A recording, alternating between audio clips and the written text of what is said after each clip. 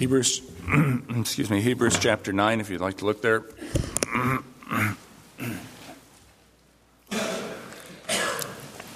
I had trouble as I worked on this message, a lot of trouble actually, and I realized the reason yesterday was because I was trying to go down two different streams of thought. I really wanted to get to verses 11 through 14, which is the heart of the letter. But to do that meant I had to ignore other things or preach for an hour and a half. So I decided not to do that, and we're going to look at the first 10 verses, and then I'm anxious to get back next week to verses 11 through 14, really the heart of the gospel in Hebrews. Let me read for us, though, right now, verses 1 through 10. Now, the first covenant, actually the word covenant isn't in the Greek text, it just says now the first. But if you go back to the previous verse at the end of chapter 8, our author is talking about the covenant, and it's likely still is. Now, the first covenant had regulations for worship and also an earthly sanctuary. A tabernacle was set up. In its first room were the lampstand, the table, and the consecrated bread. This was called the holy place. Behind the second curtain was a room called the most holy place, which had the golden altar of incense and the gold-covered ark of the covenant. If you're using another translation, you might find that differently because the Greek says in the first tent and in the second tent. But we're talking about, as the NIV rightly discerns, the tent of meeting with its holy place and its most holy place. Behind the second curtain was a room called the most holy place, which had the golden altar of incense and the gold-covered ark of the covenant. This ark contained the gold jar of manna, Aaron's staff that had budded, and the stone tablets of the covenant. Above the ark were the cherubim of the glory, overshadowing the atonement cover. But we can't discuss these things in detail now. When everything had been arranged like this, the priests entered regularly into the outer room to carry on their ministry.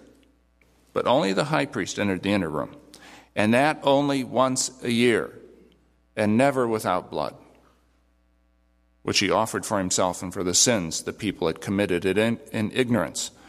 The Holy Spirit was showing by this that the way into the most holy place had not yet been disclosed, as long as the first tabernacle was standing. This is an illustration for the present time, indicating that the gifts and sacrifice being offered were not able to clear the conscience of the worshiper. They're only a matter of food and drink and various ceremonial washings, external regulations, applying until the time of the new order. When I took a linguistics class in college, a professor taught us that there is more to language than the kinds of things we were studying, like rounded and unrounded vowels, and fronted and backed consonants, and aspirated and non-aspirated breathings. He taught us that language exists in a context. I remember learning that Eskimos had more than a dozen words for snow, different words. When we talk about wet snow, they have a word for that. We talk about drifting snow, they have a word for that. We talk about snow that's good packing, they have a word for that. Because snow is so important to their culture, they have lots of words for it. Their language grew out of their environment and interests. Because their world is different than ours, their language is different than ours. The author of Hebrews uses language that grew out of his world, and it's quite different than ours. You'll find no references to shopping or sports. He hardly mentions possessions or wealth, but because the service of God is so important in his world, he has lots of words for that, like the rare word atonement cover, and the infrequently used New Testament word that the NIV translates as regulations. It's only used here and a couple other places. He alone, among all the New Testament writers, uses the word that's translated as sprinkling, that is, sprinkling with blood. In fact, he uses dozens and dozens of words that we don't find anywhere else in the New Testament. Actually, he uses 150 or so words that only appear in the book of Hebrews and nowhere else in the New Testament.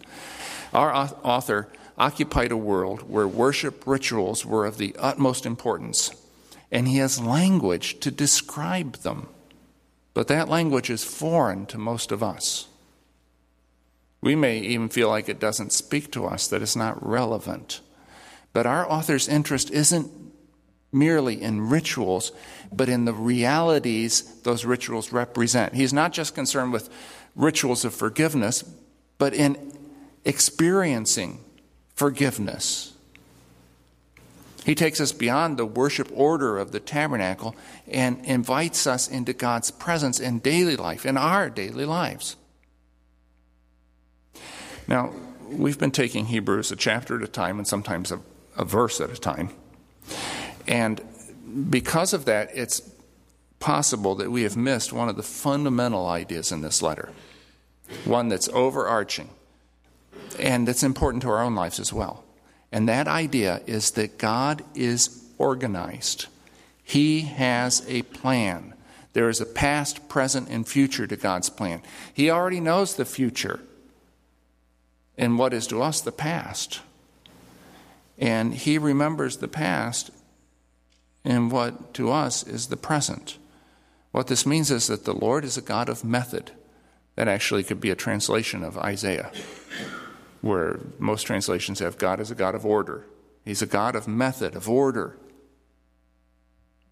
We may not understand what he's doing now and how it relates to what he's done before or is going to do next, or for that matter, what he's going to do in 1,000 years. How could we? We frequently don't know what we're doing from day to day, but God does.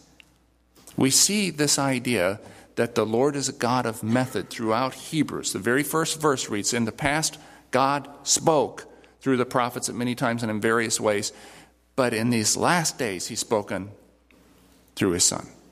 There is a past, there's a present, there's a future. There's movement from one to the next, and God is the one guiding that movement. He has a plan. We see that in today's text. There was a covenant, and it included highly specific regulations for worship. You will do this, you will not do this. You will do this at this time, but not at another time. Those regulations were not haphazard. They were not chosen out of necessity in the face of some unforeseen circumstance. They were chosen with insight and foreknowledge that corresponded to a future those worshipers could not see or even imagine.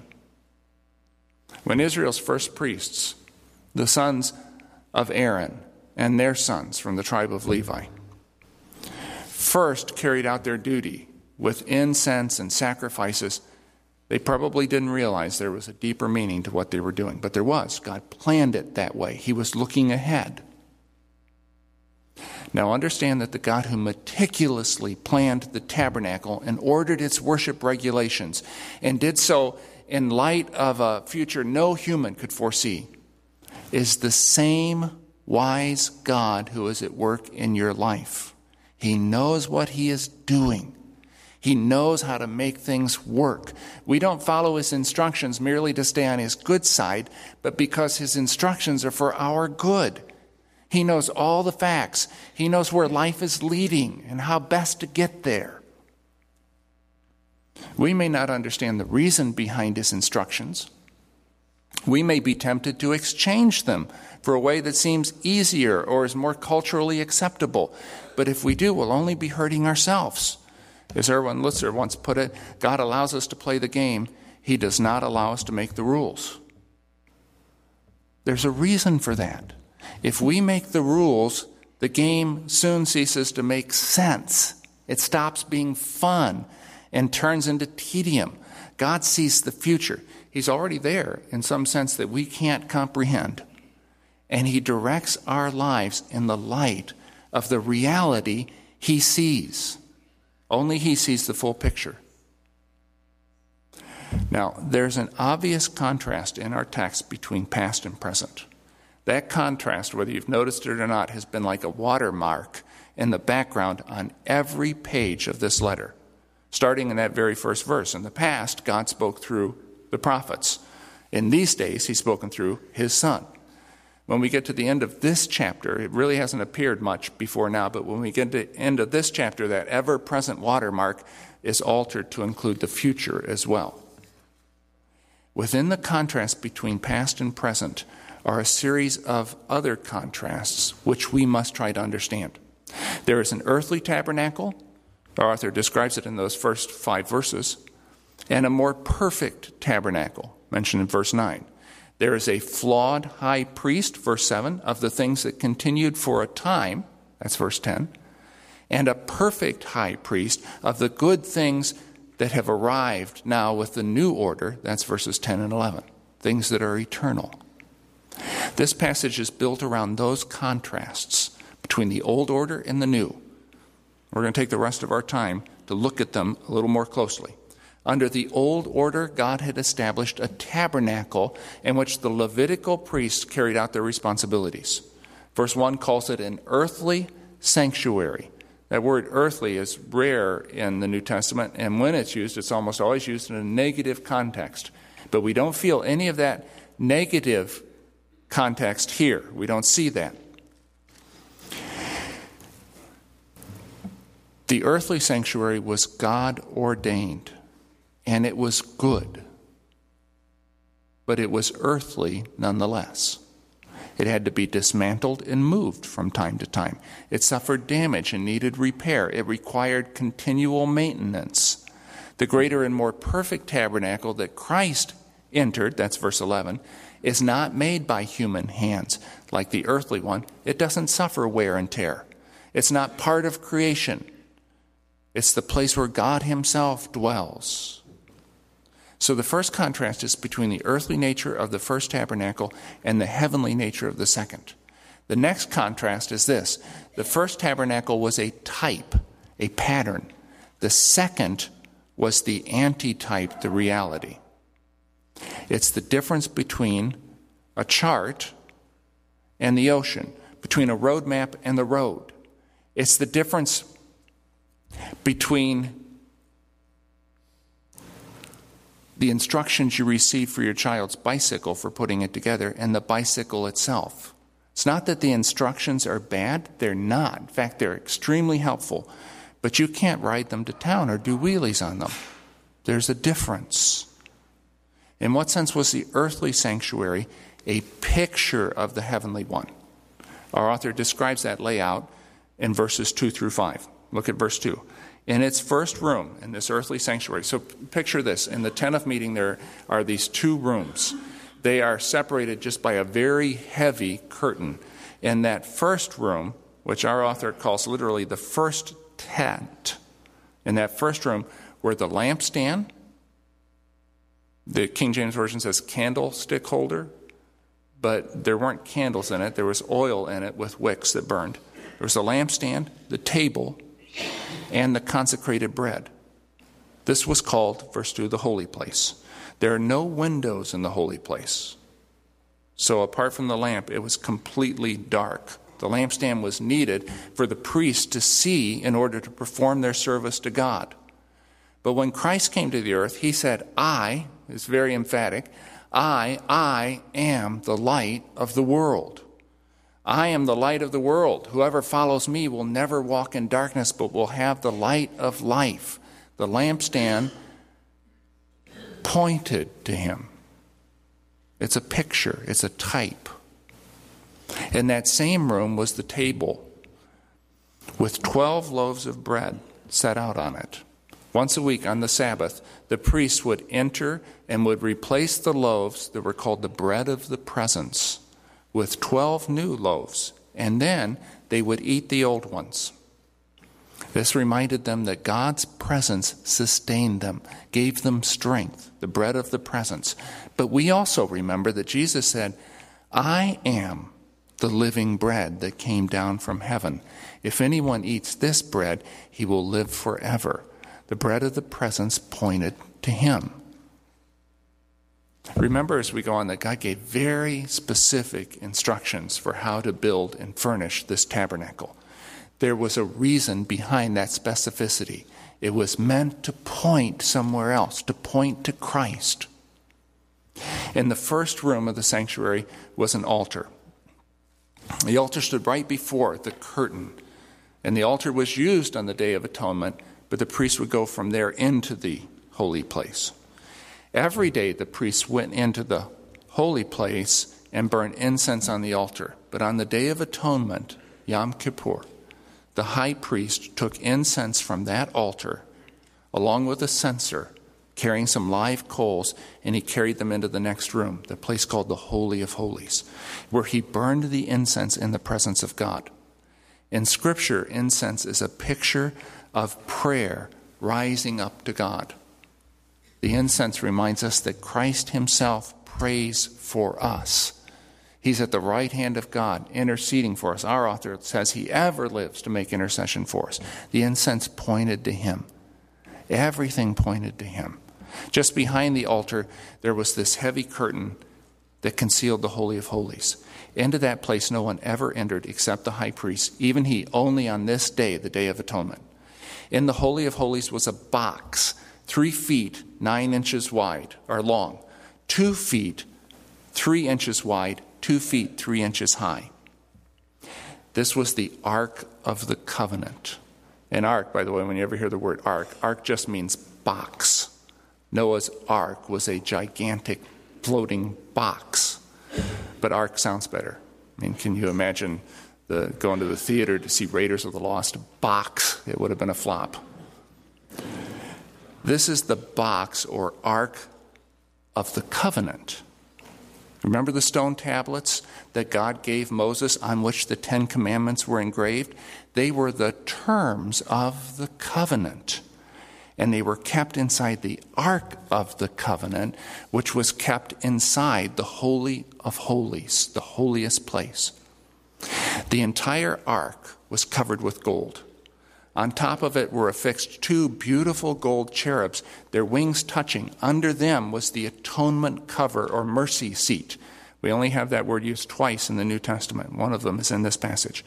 It was here that the high priest on the Day of Atonement sprinkled the blood of the sacrifice. So here's the picture. The law within has been broken, and the terms of the covenant violated. But that's not what God sees when he looks at it. He sees the atoning blood. All points forward to Christ.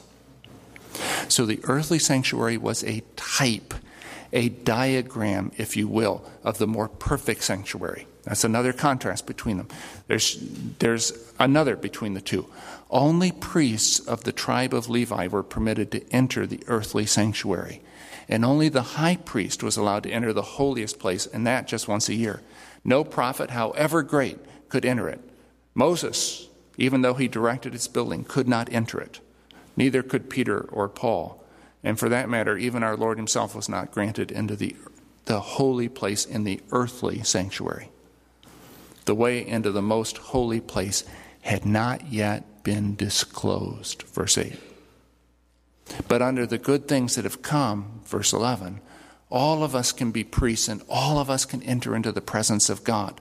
We're going to see that more clearly when we get to chapter 10. It's one of the main themes of chapter 10. Jesus opened the way. Jesus is the way. Now let me draw 2 more contrasts.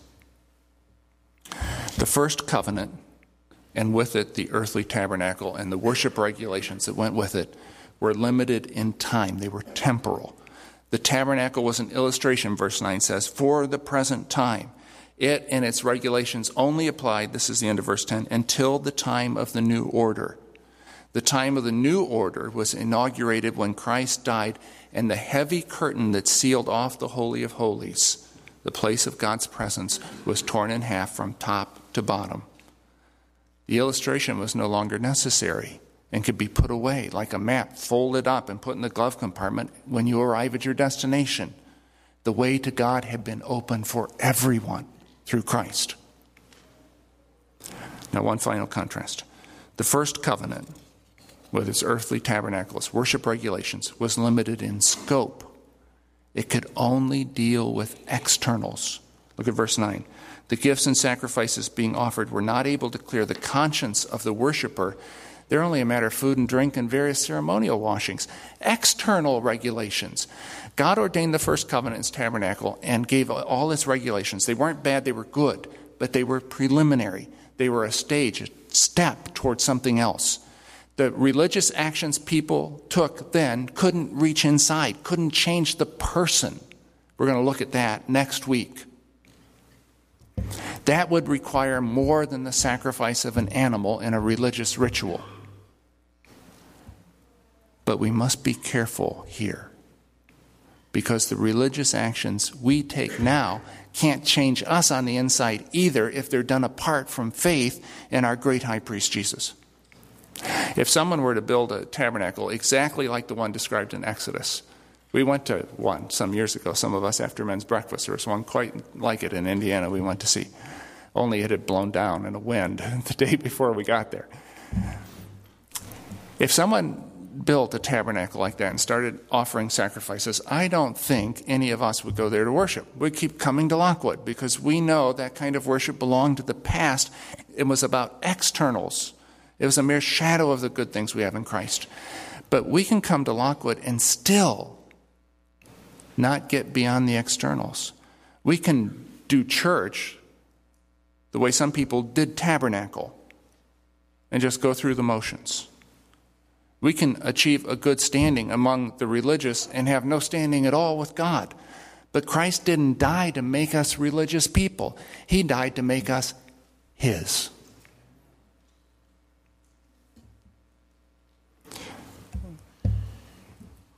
Some years ago, there was a woman and her husband, Nancy and David Guthrie, and one of the major magazines ran a story on her called her Job. She lost several of her children, went through great difficulties in her life. When Nancy Guthrie's daughter was born, they knew immediately something was wrong with her. She was club-footed. There were other problems. She and her husband named the baby Hope, but there wasn't much to be hopeful about. Hope was diagnosed with Zellweger's syndrome, for which there is no treatment, no cure. Most children born with Zellweger's live no more than 6 months. Nancy said to herself, "What have I done that God is punishing me?" She grew up going to church. She attended a Christian college. She had a job in Christian publishing. She was always doing Christian things, but she wasn't really following Christ. She was just going through the motions. After Hope was born, Nancy began to realize there wasn't just something wrong with Hope, there was something wrong with her. There was a sense of hypocrisy, she said. I was so busy for God and interested in theological things, working with Christian authors and books and working hard at my church, but I wasn't talking to Him or listening to Him by reading His Word. Nancy says that it takes a miracle rescue touch from God to break out of going through the motions. It takes humility, she added, to say what I've been doing hasn't been working.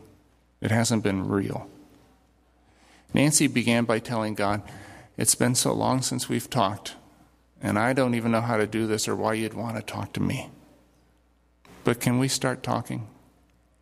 For Nancy, that meant setting time aside every day for prayer and Bible study.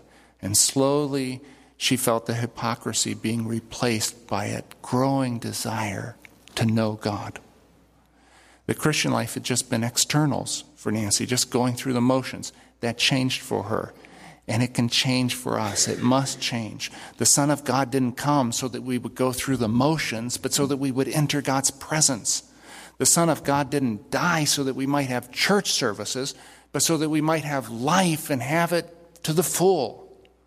The Son of God didn't rise so that we could enter heaven some far-off day, but so that heaven could enter us today.